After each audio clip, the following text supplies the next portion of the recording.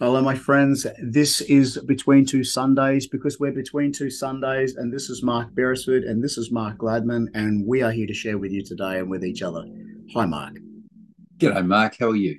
I'm well now that bit stuffy, but in terms of introductions, I think I'm on top of things now. A few weeks in. Husky is a great look. Thank you. Thank you very much. I appreciate that. Between Two Sundays, of course, where we discuss the readings from the Sundays that we're between. Last week was the 12th Sunday after Pentecost.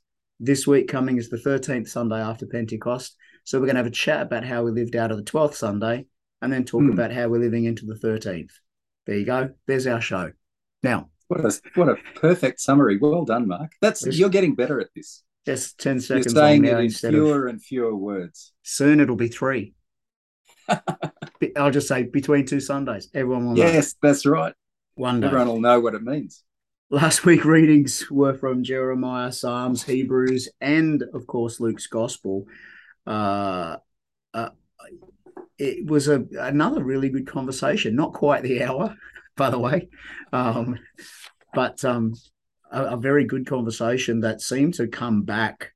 We started and we finished with that fountain of living water that that God wants to be for us instead of the broken systems that we seem to want to dig for ourselves. Yeah, Which was a yeah, beautiful illustration that kind of flowed, pardon the pun, all the way through yes, it did. the readings that we had. What really stuck for me though was Hebrews 13:1, four words. Let mutual love continue. That's it. Yeah, And I just sat there with that for ages. yeah, It's been a beautiful little mantra to hold on to yeah, since Sunday, and just to chew on that and go, yeah, let mutual love continue. And I think the yeah. key word there is mutual. Hmm. Not just let love continue, let mutual love continue, which Yes. means not only do I have to give it, but I have to receive it. And I Hmm. wondered whether sometimes the receiving of love is harder for us to do than the giving, Yeah. as hard as giving is to do. Um, Yes. the I receiving's think even you've got a harder. good point there. You've got a really good point there. Hmm. So look, to be short, sharp, and shiny, that was pretty much me. Hmm. Just sitting with that and going, yeah, what does it mean? Um, Mutual love, and then for that mutual love to continue along. Yeah. How about you?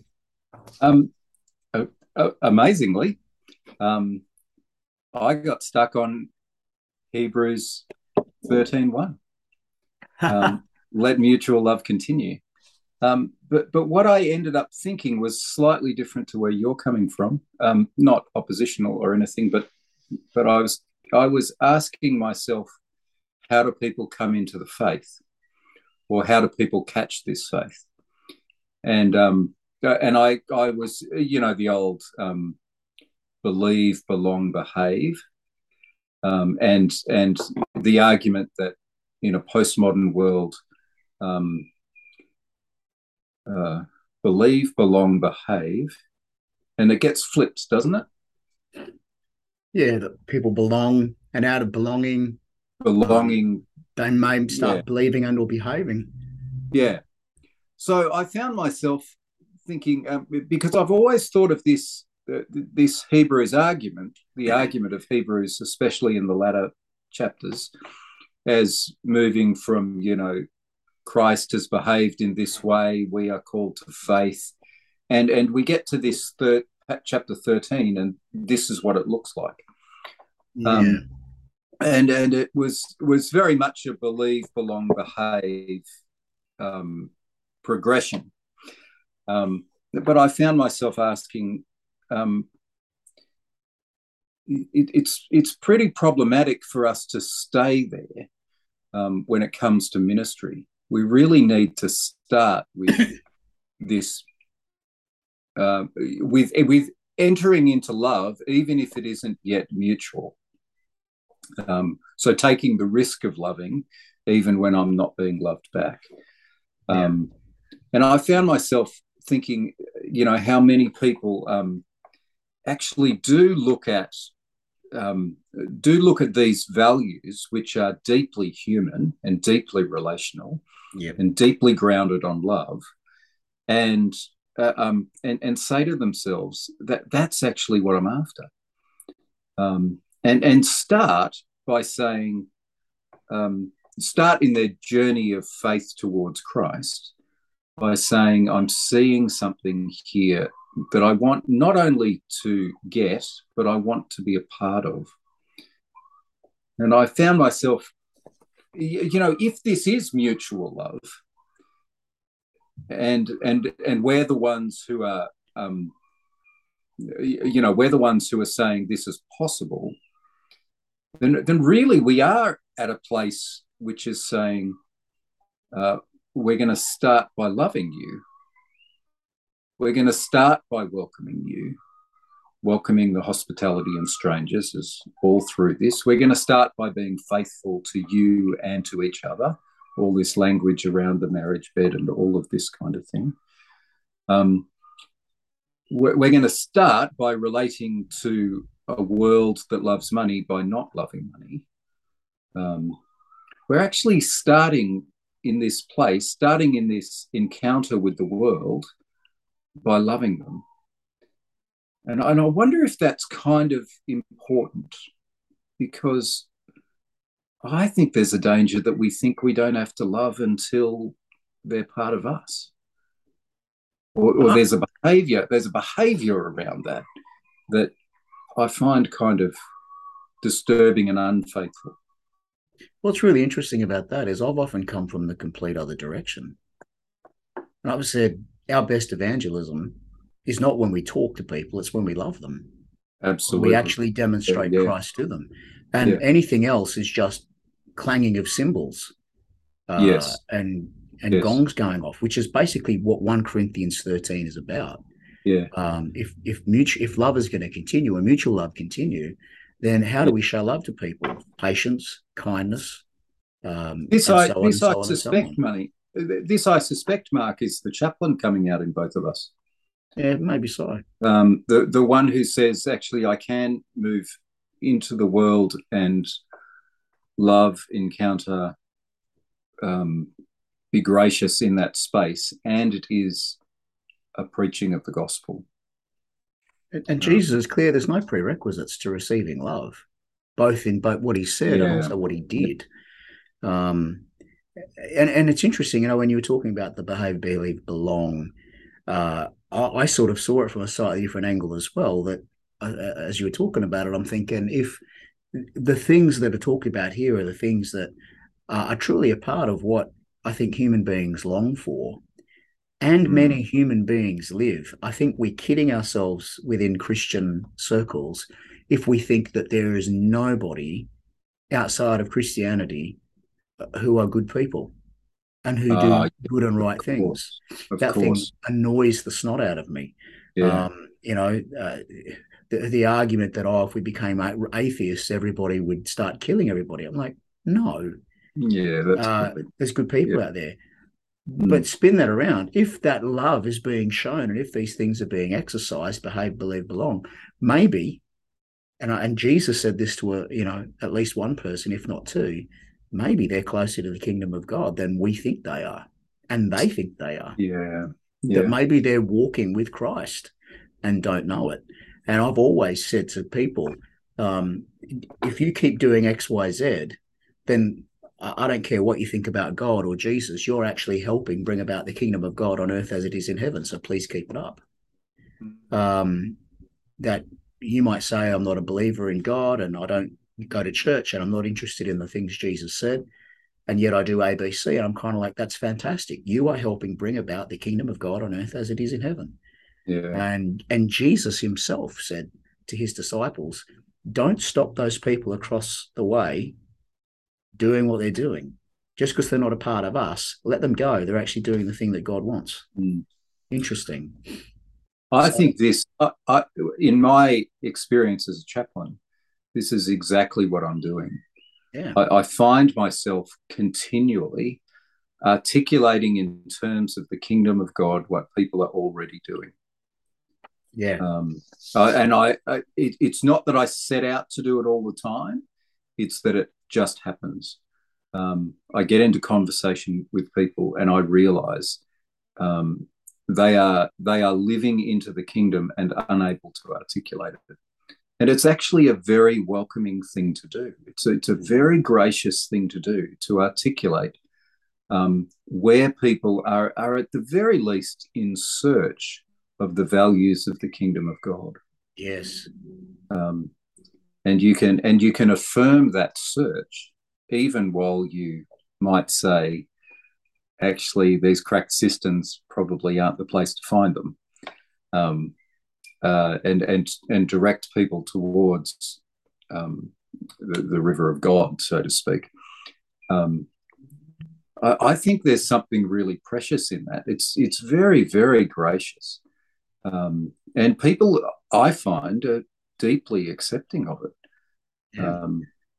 And I find myself finding, much to my surprise, more and more courage around um, articulating the spiritual search that people are on.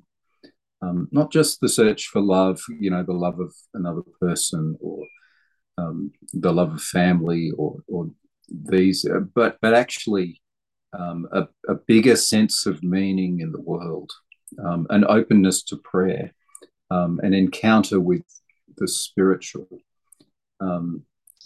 I find myself daring more and more to sort of open up the conversation to that.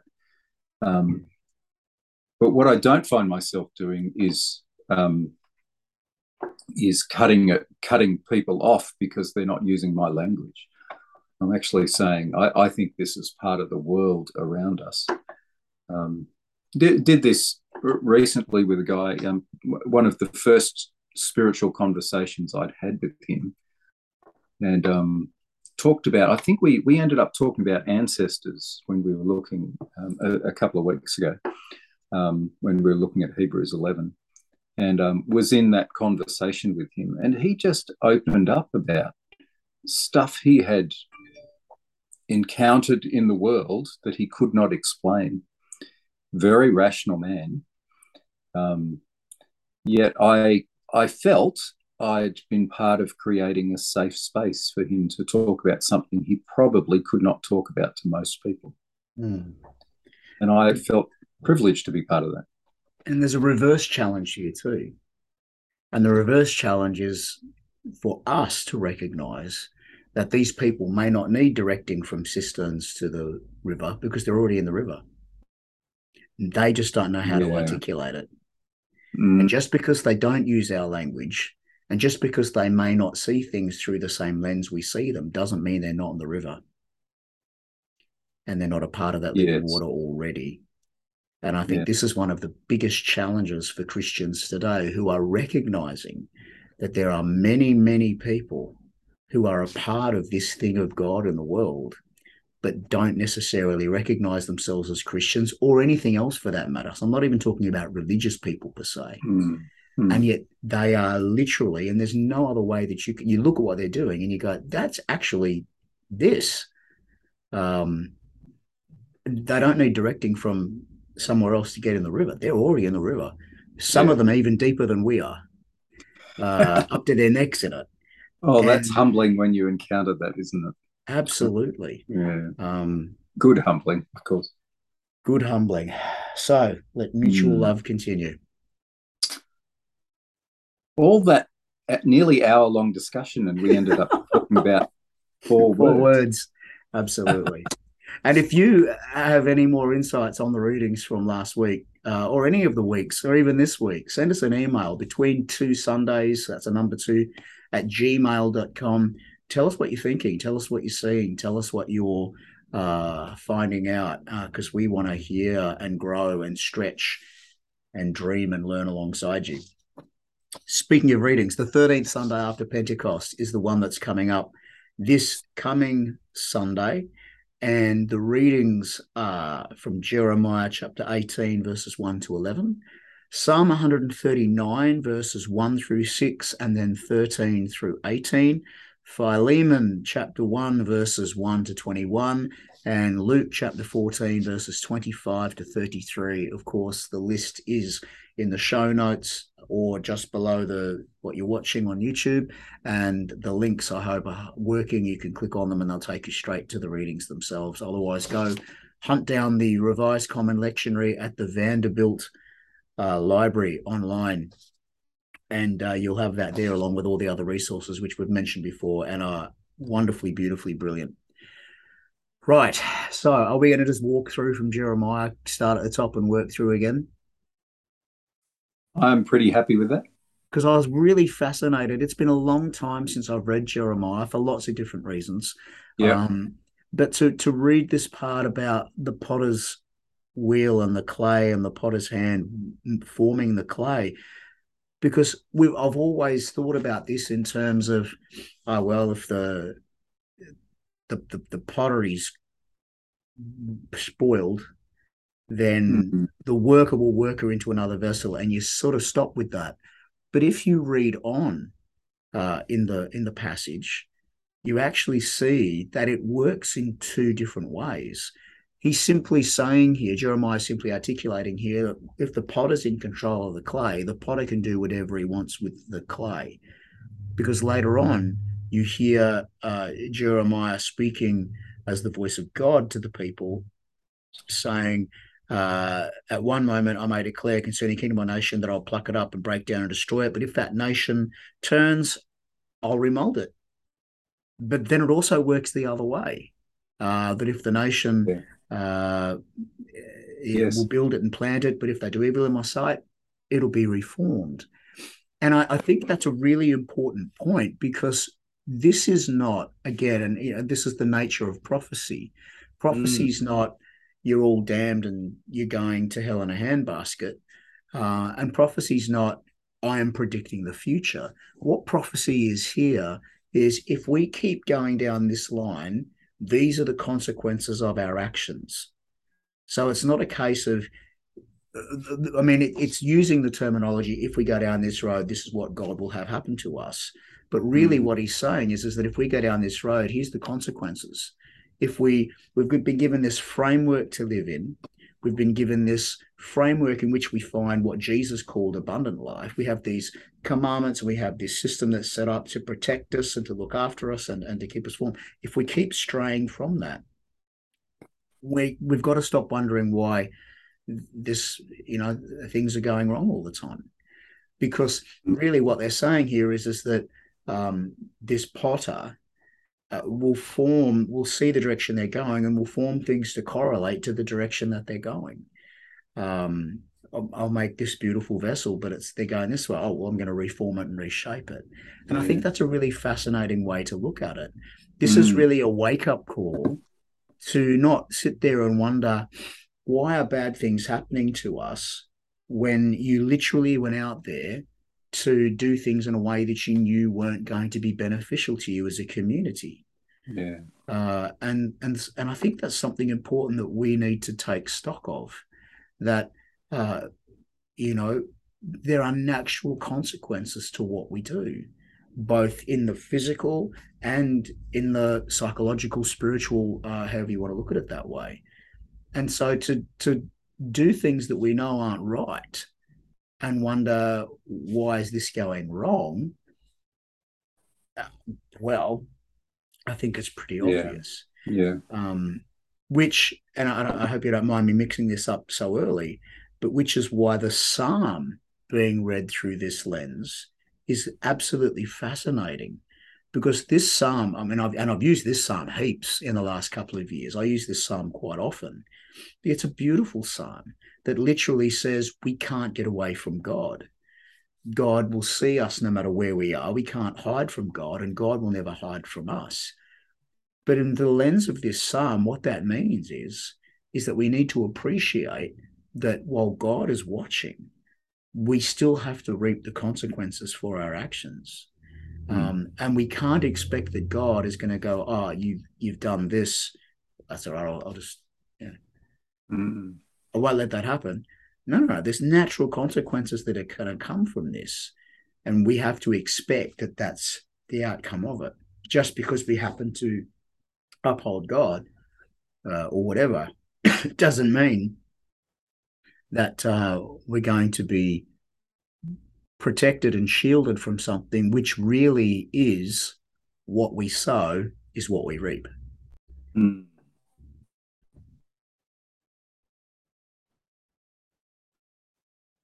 I was confronted by two things as I read through this Jeremiah passage. Love what you've had to say there.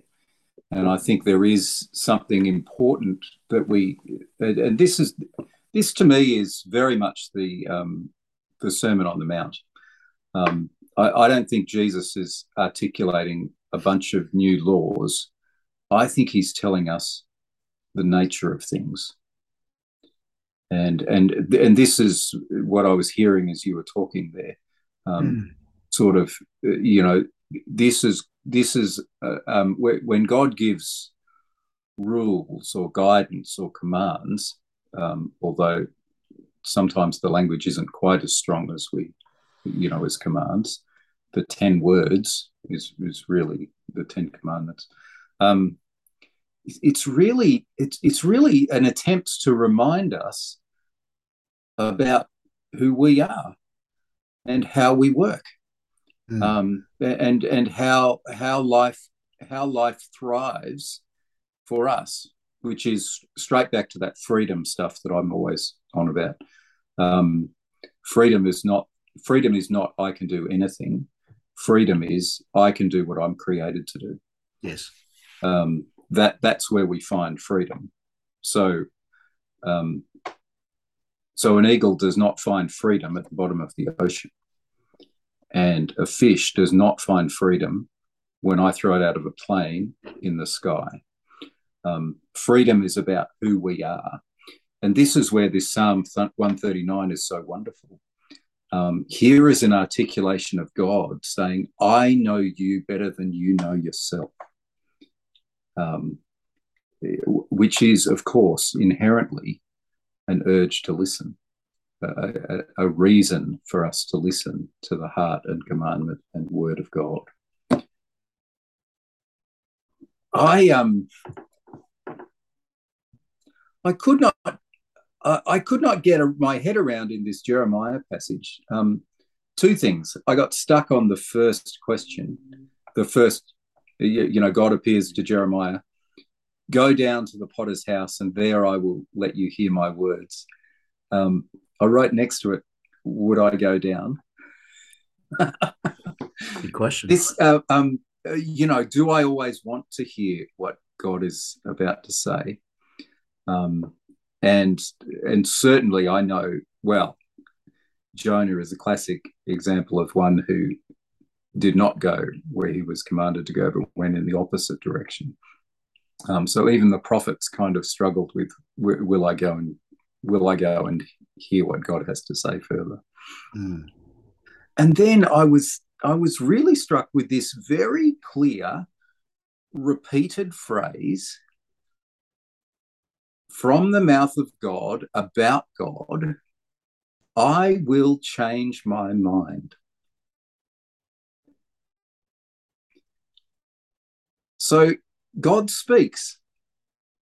And if there's response, God is clearly saying, I have no problem with changing my mind in response to the way people behave. Be that responding to, in the sense of, responding to the calamity I have promised or to the blessing I have promised. We have this God who is continually responding to who we are and what we do. And it's this beautiful sense that God is not locked in. God speaks, and even then, God is responsive. And yes. it may, as in the case of Jonah, it may put God's reputation at, in a problematic space, at least for Jonah. Jonah knew God was like this, and really wanted to see God not be like this. He wanted to see God command condemnation on Nineveh and hold to it no matter what they did. But God is just here. There's something beautifully clear about the God who is living in response to our response to God, and that it's all fluid. It's all moving all over the place. It's not locked down. This idea that God's words are promises that God is now obliged and locked down by, I think is clearly challenged here. And I think there's something really good about it. That we end up, I mean, this is a wonderful argument for prayer and conversation with God. It's a wonderful argument for when, for when a prophecy doesn't come true. What does this mean? Does it simply mean the prophecy is wrong? Or does it mean there's some kind of response that God speaking into our lives is asking for? Well, again, Jonah and Nineveh would be a great example of that too. Yeah. And I certainly know that, that those classic passages on prophecy that are sitting around, if it doesn't come true, they're not a prophet. I don't know what this does, what this reality of a God who insists that I continue to have the right to change my mind actually does in that space. It makes prophecy feel a pretty dangerous space to be. And maybe that's what Jonah's actually getting at, you made me look like a liar. Yeah. One of the classics along that lines too is where Abraham pleads with God to save the city of Sodom. Yes. Where originally, God was willing to whack it down altogether. And Abraham says, well, what if there's 50? Yeah. And then keep bringing it down. What if there's 45? What if there's 40? What if there's 30? What if there's 20? What if we could find just 5? And there's this conversation that goes back and forth. And God says, oh, okay, all right, if you can find 5. And do you think, have you ever wondered whether Abraham should have kept the conversation going? Got down to 0. Yeah. Maybe you should just let this go. I mean, he's on a bit of a roll, and God is clearly responding to his reasoning. It's a good question. Why did he stop at 5? Just a thought. Is it that Abraham knows there's 5 in Lot and his wife and kids? I don't know. Maybe he goes, yeah, at least I can get my family out. Yeah, maybe. Perhaps. Actually, yeah. Anyway, but as I said, it's an interesting thought, and it does really open up what's happening both in the Psalm and in the Jeremiah passage. Yeah. It's an interesting thought. I do wonder what this does to our. What if this flexibility in the heart of God, this responsiveness in the love of God towards us, is kind of what's being communicated in Scripture. If this is the constant God that's being described, because there is a way that people have read Scripture where God is unchanging. God says it. There's no discussion from here. This Jewish idea of wrestling with God is a waste of time, because if the word of God is spoken, it's locked in, and yet in our very words of God, we have this flexible God. We have this responsive God. Yep. We have this God who is moved by humanity, and that's the story that's actually being told. What a disaster if we've kind of locked the word down in such a way that we can't hear that the word is telling us that God is responsive. And let me be really controversial, Please. as You've never always. never stopped you before. Never told me before. But what's and it's an interesting point. Just today I was having a conversation with someone who was really firm on the fact that hell is the resting place of anybody who doesn't believe in God that will be thrown into hell. Now, I don't believe in hell like that. But even if I did, this conversation should lead me to see that it's not a given. Yeah. And that either Dare I A, say it? Yes. God could change God's mind anytime God wanted Yeah. about that. And may I add, I think God hasn't changed their mind, but has a completely different understanding of what Dante has been taken by the Christian church Yeah. and run with, as opposed to what I think is more of a refining fire, which prepares all of us. Mm. But anyway, that's another story. But not only can God change God's mind when God wants, but there's a possibility that through Mm. our intercession and through our uh, talking to God about this, that the response of God to us could be, well, I will change my mind then, which Mm. puts us in a really interesting position. Either we go, God can change God's mind whenever God wants, or if we think that God needs a bit of encouragement towards that way, why aren't we simply going to God and saying, God, no more lake of fire, or whatever, Mm. whatever you understand hell to be. It's an interesting idea that Mm. if we honestly believe that God is as God is, and obviously from here, from Jonah, from Abraham, and from a whole bunch of other parts of the text, we can see that God is open to that. Mm. Then why aren't we using that part of God's character to the advantage of all people to show the mutual love by seeking it that way? It's an Mark, interesting.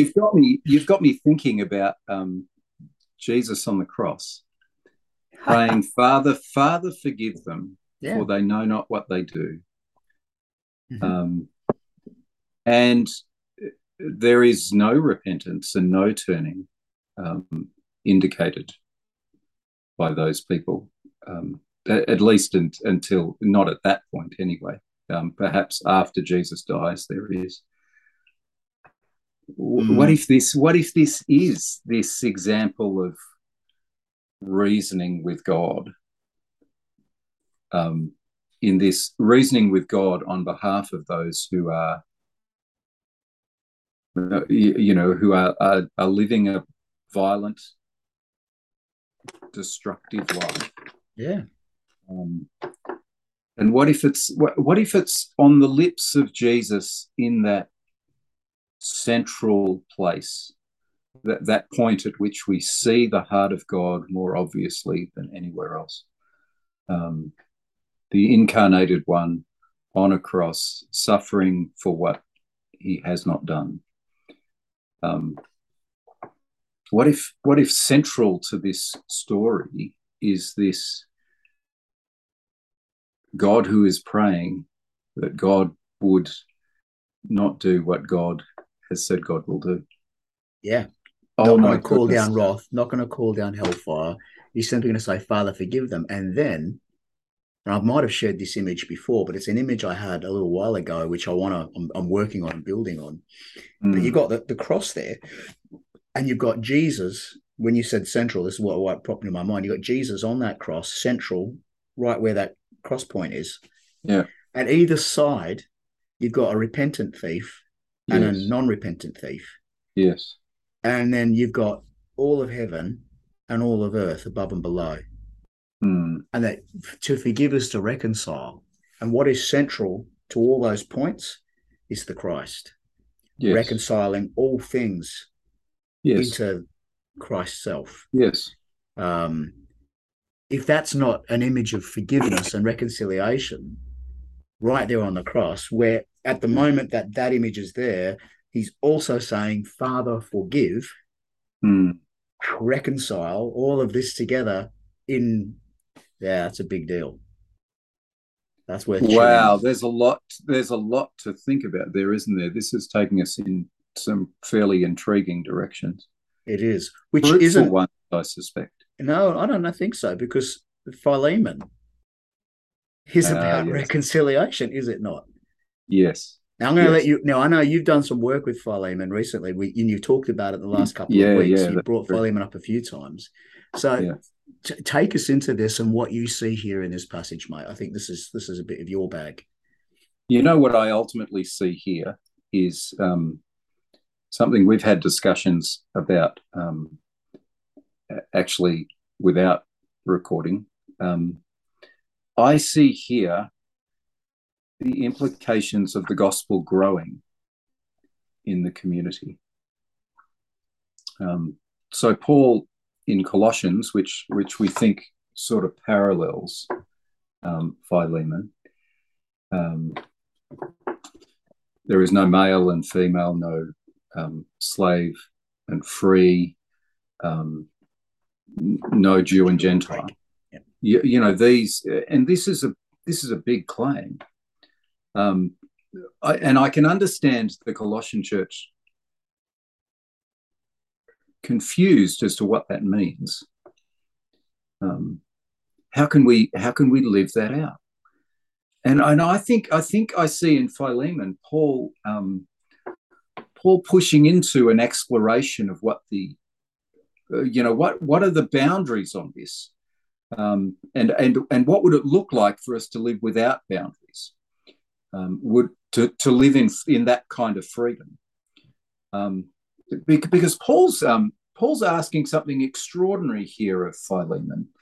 He's asking, he's sent Onesimus back where he is owned by Philemon, and he sent him with this letter that says, Philemon, he's now a brother.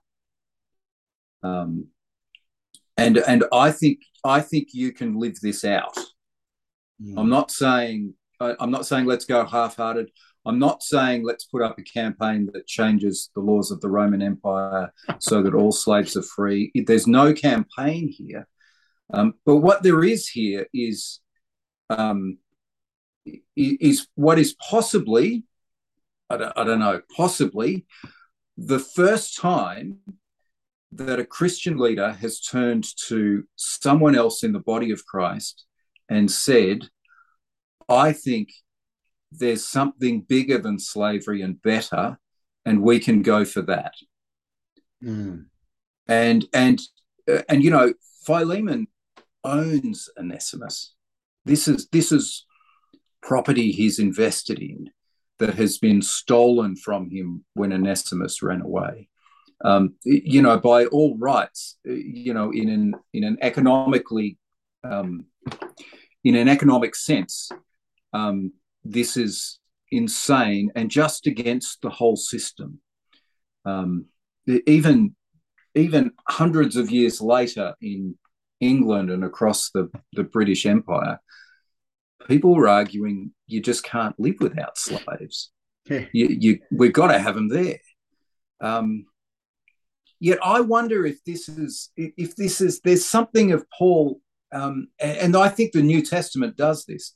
It plants all the seeds for us to say slavery is an abomination before God, and we can't live with it, and we're going to find another way to do it. Yeah. But it takes the church centuries to get there. And maybe this is the first shoots of that thought that there's no slave and free poking their way up through the ground in the church. And it's deeply, deeply costly for Philemon to embrace this. And it is deeply, deeply costly for Onesimus to embrace this as well. You've got to remember, he's staking his life on Philemon's willingness to say the gospel can be lived. Because if he walks back there and Philemon just says, no, the gospel doesn't work, we can't find a way forward here, then Onesimus, I mean, to put it tamely, is going to be punished big time. So there's this risk on the gospel going on here, and I just I find Philemon challenges me in so many ways, much more than just about slavery. Um, what if we were to? What if this was about women in the church? What if this was about the nature of marriage and and uh, um, and homosexual relationships? What if that was and what they're doing here? What Paul is doing here is he's saying, what if this is about Jew or Gentile? There's a whole lot of discussion in the New Testament about Jew and Gentile, and Yeah. And change. change. How are we going to live with this?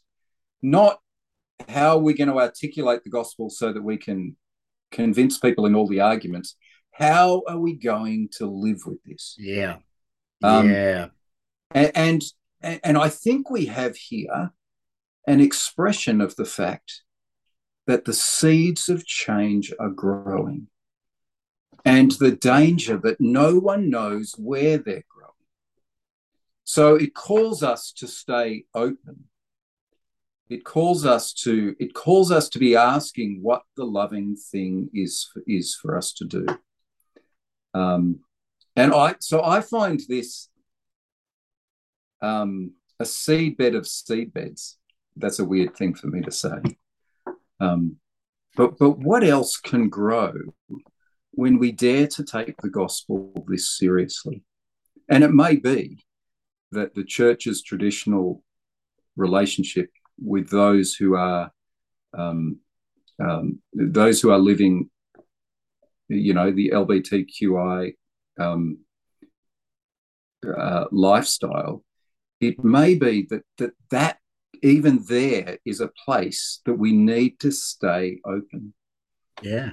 I really love this. I think it's a tremendously hopeful glimpse into the way the early church was struggling to say, love compels us, and what on earth will grow out of that? And let's be really clear that within the context of the church, holding a slave was no problem. Obviously. Yes, exactly. Yeah. And the idea that you should let your slave go would be what? Yeah. Yeah. And an appeal to the things of God to say, if this is about love, how should you be acting? Yes. You can appeal to law. And when I say law, I'm talking about the law of the land, not the law of scripture or anything else. If you appeal to the law of the land, that's fine. But what is God saying about how we live into this with love? In other words, that becomes the framework for how we live, irrespective of what's happening there or what's happening here or anywhere else. Love becomes the framework, to the point where Philemon has this challenge now. Well, if love is the framework, I need to set the slave free. Because in Christ, there's no difference. Yeah. And I think you're absolutely right. And I'm just going to come straight out and say it. When it comes to LGBTQI plus people, this is the frame. I love what you've said here, and I want to chew on this some more. But this is the framework that we need to be talking about, rather than arguing over Romans and arguing over Leviticus. What we need to be doing is saying, what is the gospel response? And the gospel response is love. It has to be. And what's interesting, as you were talking there, and again, meshing this maybe early, but the gospel reading for this week talks about what that love's going to cost us. Yes, it does. And which I think is really interesting. Yes. That we're having this conversation about this. I think this next to Philemon is deeply, deeply powerful. In fact, I almost want to say this after Philemon. I almost want to say we've read this in a good order, but maybe you could read it the other way around and easily talk about Philemon as counting the cost. Oh, And it's a huge cost. Not only is it going to be a Yeah. cost in letting his slave go, but it's going to be a cost to everyone else who says, what are you doing? Yeah. What are you Yeah. doing? Even to the point where Paul says, you can have him back, but not as a slave, but as a beloved brother. Yes. So not Yes. only is he saying release him and set him free, but he's saying let him hang around as that free person. Yeah. Yeah. Interact with this with Onesimus. Be brothers with Onesimus, and that's going to have a cost to the community that Philemon lives in and his place in that community and how Yeah. they see Yep. them. This Yep. idea that we have to avoid being with certain types of people. And we talked about this last week. Jesus was clearly earmarked as a drunkard and a glutton. Mm. And to be earmarked as a drunkard and a glutton, you're hanging around with people who are drinking and eating. There's no two ways around that. People are seeing you drink and people are seeing you eat. Mm. And there's a cost that came to Jesus' reputation because he was responding to love. Yeah. Yeah. And this is really a challenge for us to put our reputations aside, to put our pride aside, and to say, what's the gospel response? In some ways, look, when it comes to our acceptance of LGBTQI plus people within the Christian community, I think that I can honestly say that theologically, from a scriptural point of view, I can maintain it and justify it. But I'm Mm. hearing right now what I'm challenging myself about is that doesn't even matter Oh. because we can argue about it from both sides all we like. I can argue for it. Someone else can argue against it using the same passages. And we do this with lots of other things too, by the way. Yeah. We this says this, no, this says that, but I agree with this from this scripture, but I agree with that from the same scripture. Right? It's not even about that. It's about what is the gospel response to this? What is the Yes. response of love? That's Yeah. what it comes down to. There's no Jew or Greek. There's no slave or free. There's no male or female. If we're in Christ, it's level playing field and Yeah. everybody's welcome at the table. Everyone. Everyone. Who am I to tell someone they're not welcome? Who am I to tell someone you can't participate? Who am I to tell someone to get out? I love them, then they get full rights to everything. And that's not based Mm. on this passage, this passage, this passage, this passage. It's based on the gospel response of love. That's it. That's it.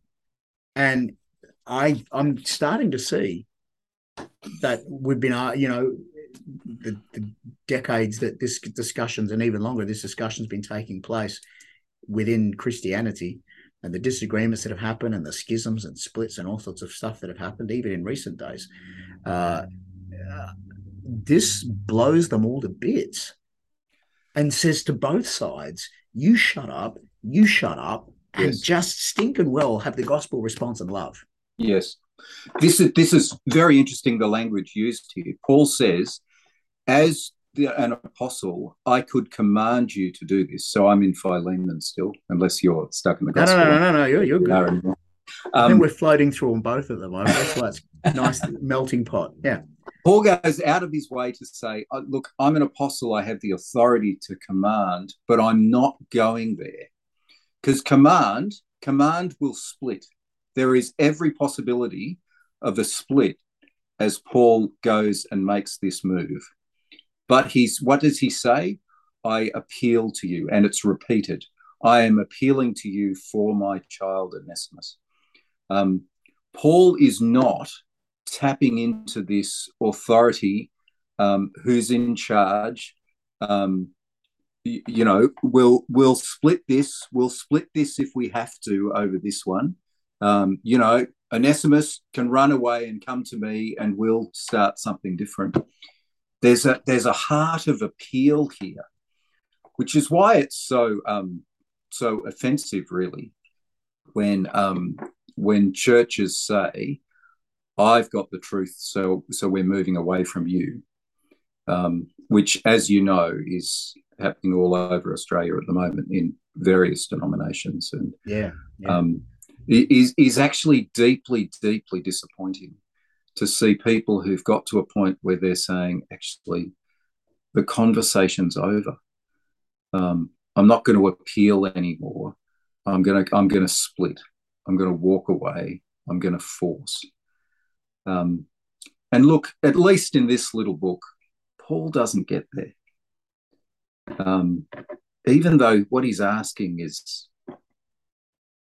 by every cultural level, unreasonable. yeah, Absolutely unreasonable. But when Paul says there's no slave and free, and Onesimus has walked in with this letter, this is anything but theory. And then there's this other little letter, and this there's so much in this little thing. I love the way Paul opens it by addressing it to a number of the leaders in the church who have, clearly been gathered to hear this letter, and then changes to the singular and addresses Philemon exclusively in front of these people. He's really, and we can think of that on a level as manipulative. And I understand how people can get there, because that's the way I thought about this letter for a long time. Or we can think about this as community really functioning. This is creating a conversation, and it's a hot, controversial conversation that could easily split this community. I think we need to be really clear about that. This is not, we read it and we go, oh, yeah, it's slavery, it should be gone. Yeah, this is as hot as the topic, the LGBTQI plus issue. Yes, and which is as hot as eating meat sacrificed to idols in this time. Another place where Paul is prepared to say, I will actually sacrifice the freedoms Christ has won for me, in order to stay in communion with the people who I don't think actually have this theology right. I'm going to not eat meat for the sake of those who think that's important, even though I don't believe it. And even though I believe that was Christ won, the relationship here is vital to Paul. And we misunderstand him if we think he's just a bunch of commandments. And it's beyond Paul too. This is Peter walking into the home of the Gentile and going, traditionally I would normally not need to be here, but yeah, that's gone now. Let's chow down. Yeah, let's eat anything, because nothing's not kosher. Let's just go for it. So these things we need to understand are hugely controversial, and they would have caused huge rifts and arguments. Yes. And some of them did. Circumcision did. And we actually have that recorded. The argument between Peter and Paul about whether circumcision was going to remain or circumcision was not going to remain. Yep. And both of them talk about that. But this comes from a totally different angle, and one that reminds us, and should remind us in this present day, that everything is to come from the angle of what's the gospel response. And what I love about what you just said, and you pointed this out before we went on, so excuse me for stealing your thunder, but I pulled it out because I want to read it. The reading finishes at verse 21. Yes, that's right. But when you talked about, Paul could easily say, if you don't do this, we're going to schism, or Philemon could say, I'm nicking off and doing my own thing. Straight after he's made this appeal, he says, and one more thing, prepare a guest room for me, because I hope to be restored to you in answer to your prayers. So there's this sense of, I'm making this appeal. I could order you to do it, but I'm not. I'm going to appeal to you to embrace the love that we are supposed to be sharing, this mutual love that we talked about before from last week. We should be sharing with each other, and ask you to do it. But here's the thing, without even knowing how Philemon's going to respond. Exactly. And we don't know how Philemon responded. Exactly. Paul says, I'm still going to come and hang out, so have a guest room for me. Yes. I'm still in relationship with you. I'm still in relationship with you. Yeah. Even though if you hold on to Onesimus as a slave, I think that's kind of iffy. but I'm Yeah. still going to come down and sup with you. Maybe we'll talk about it more, and maybe we'll, have these Yeah. frustrations and stuff. Um, Yeah. but there is the love isn't just about the response to the issue. The love is also about response to the person, Yeah. which is Yeah. another challenge, Yeah. a huge challenge. That if there are Christians out there who are listening to this, even or who I know, who would say to me, Mark, I think you're obscenely wrong about your take on the LGBTQI plus community and your desire to see them fully included in all things. If the love is supposed to be the love of Christ, Mm. then I need to continue to love those people and Yeah. to live in relationship with them somehow and make that work.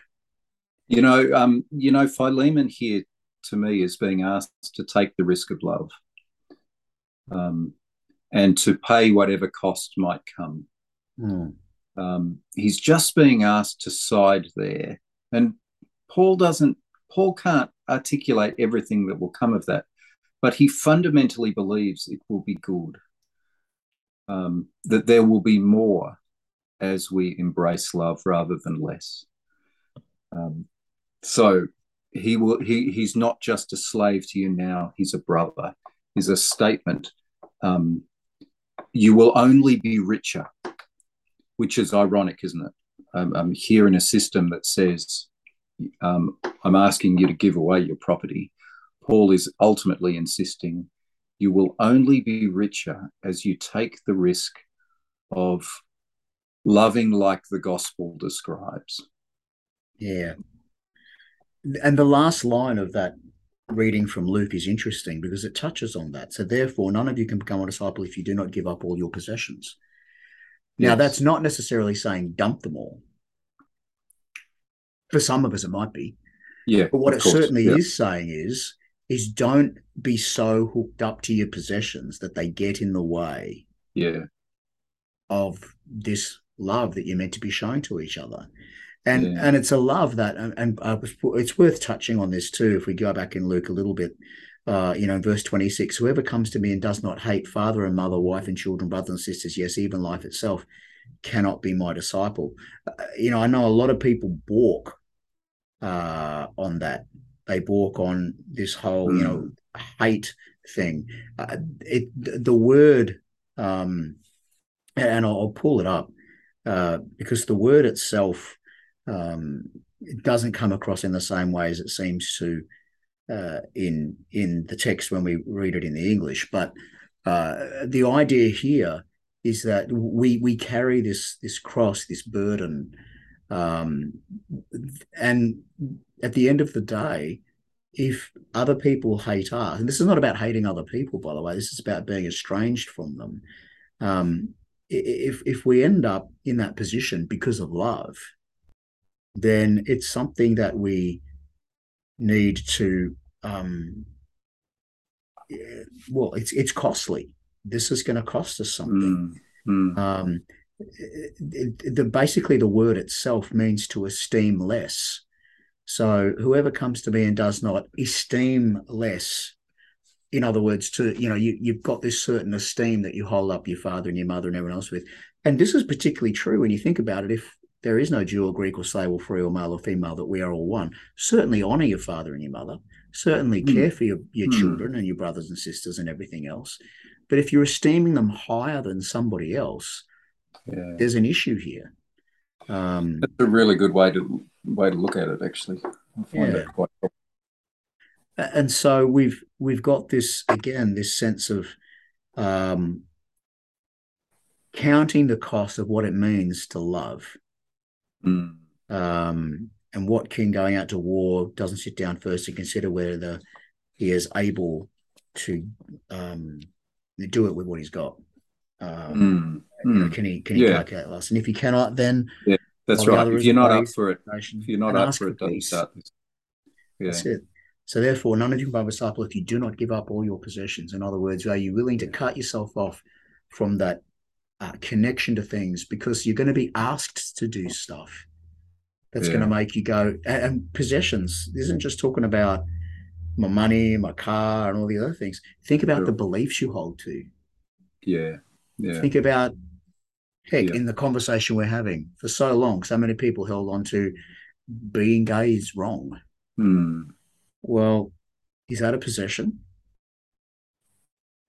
And Yeah, in that's embracing right. the love of the gospel, do you need to let that go? There's a sense of, I think this is very consistent with the gospel. There's a sense of dying to self here. Yes. Um, and it is our human journey, I think, to die to ourselves and realize, discover that what comes after death is resurrection. Yes. That is Yes. that is our journey, um, and it will take us, you know, to the. It'll take us all our lives until our final breath. We are a people called to be dying to ourselves, and that is where we find life. Um, Yeah. and that is the journey. That's why we baptize, because we believe the core of life is learning to die, and that is the most weird paradox. Yet, how many people have have discovered that to be true? Yeah. We've said on this show, we've referred to the times when I lost my health for almost a decade. Um, what I learned out of that, honestly, I know it sounds crazy, and I know it's repeated everywhere. Um, I wouldn't trade that for anything. I wouldn't trade that experience for anything. Yeah. And the conclusion on that is not that I'm doing everything to keep myself sick. It's actually I died to sit myself and found life. I Yes. died to I treasured and found a richness I couldn't imagine existed. Yeah. Um, uh, can I go back to Philemon? Go. Yeah. Yeah. Yeah. Yeah. I feel like I'm cheating here, talking all No, about it's okay. Let's Philemon. do that. Let's do that. There's something in that. There's something in this that I just noticed. Then you pointed out that there's a couple of verses left off in this in selecting Philemon 1 to 21, rather than all the way through to 25. And one of the things that intrigues me in this, in verse 24, is that Paul sends greetings from Mark. Now, I know there are a number of Marks around, but there's one that was on mission with Paul, Yep. that Paul split with Barnabas over him. Mm. And there is every possibility. And if I remember rightly, this is around the time that Luke is mentioned in those mission journeys as well. I'm not sure if it's the same one, but here we have a collection of names that seems to. What if this is one of the passages, and there are others, that is something of an indication that Paul's relationship with Mark is healed or being healed? And what Mm. does that say? What does that say in this context of our discussion on Philemon, where Paul is daring to ask something that's unreasonable of Philemon, and Paul at the same time has come to a point where he is embracing something that at one point he thought was utterly unreasonable. It is so unreasonable, Barnabas, for you to keep Mark around. I'm going. And he split. Mm. Paul, the one who is writing here, appealing to love and not commanding, not doing the splitting thing. What if there is evidence sitting here that reminds us that Paul, at one stage, was in precisely the same space? He's speaking out of experience. I think he's speaking out of experience, and it's not an Yeah. experience of I'm holier than thou. It's actually an experience of, actually, I've gone for something less than love before, and I've had to repent of it. I've had Mm. to turn back and heal it.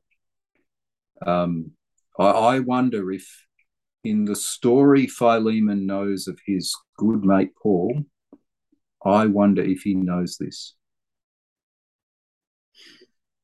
Episode 42. Oh, what a Between Two Sundays this one has been. How powerful is that? Man, there's been some really good discussion again, my friend. I love our chats. Yeah. This has been Between Two Sundays for the 13th Sunday after Pentecost. Jeremiah 18 verses 1 to 11, Psalm 139 verses 1 to 6 and 13 to 18. Philemon, do the whole thing. Don't stop at verse 21. Go all the way through verse 25. Stuff what lectionary says. And Luke 14, 25 to 33. There is so much in this, and we would love for you to engage with us. Go to Mark's blog at barefootfollower.life. Come and spot check me on Instagram at monkindocs. Send us an email at betweentwosundays@gmail.com and tell us what you're thinking. Tell us where things are at, because boy, oh boy, there's some really, really deep stuff in here, and we'd love to hear what's racking around in your brain and your heart. Thank you, my brother. Great to chat, Mark. Always, always. We hope you'll join us again next week for another Between Two Sundays. Until then, it's bye from me. See ya. Bye.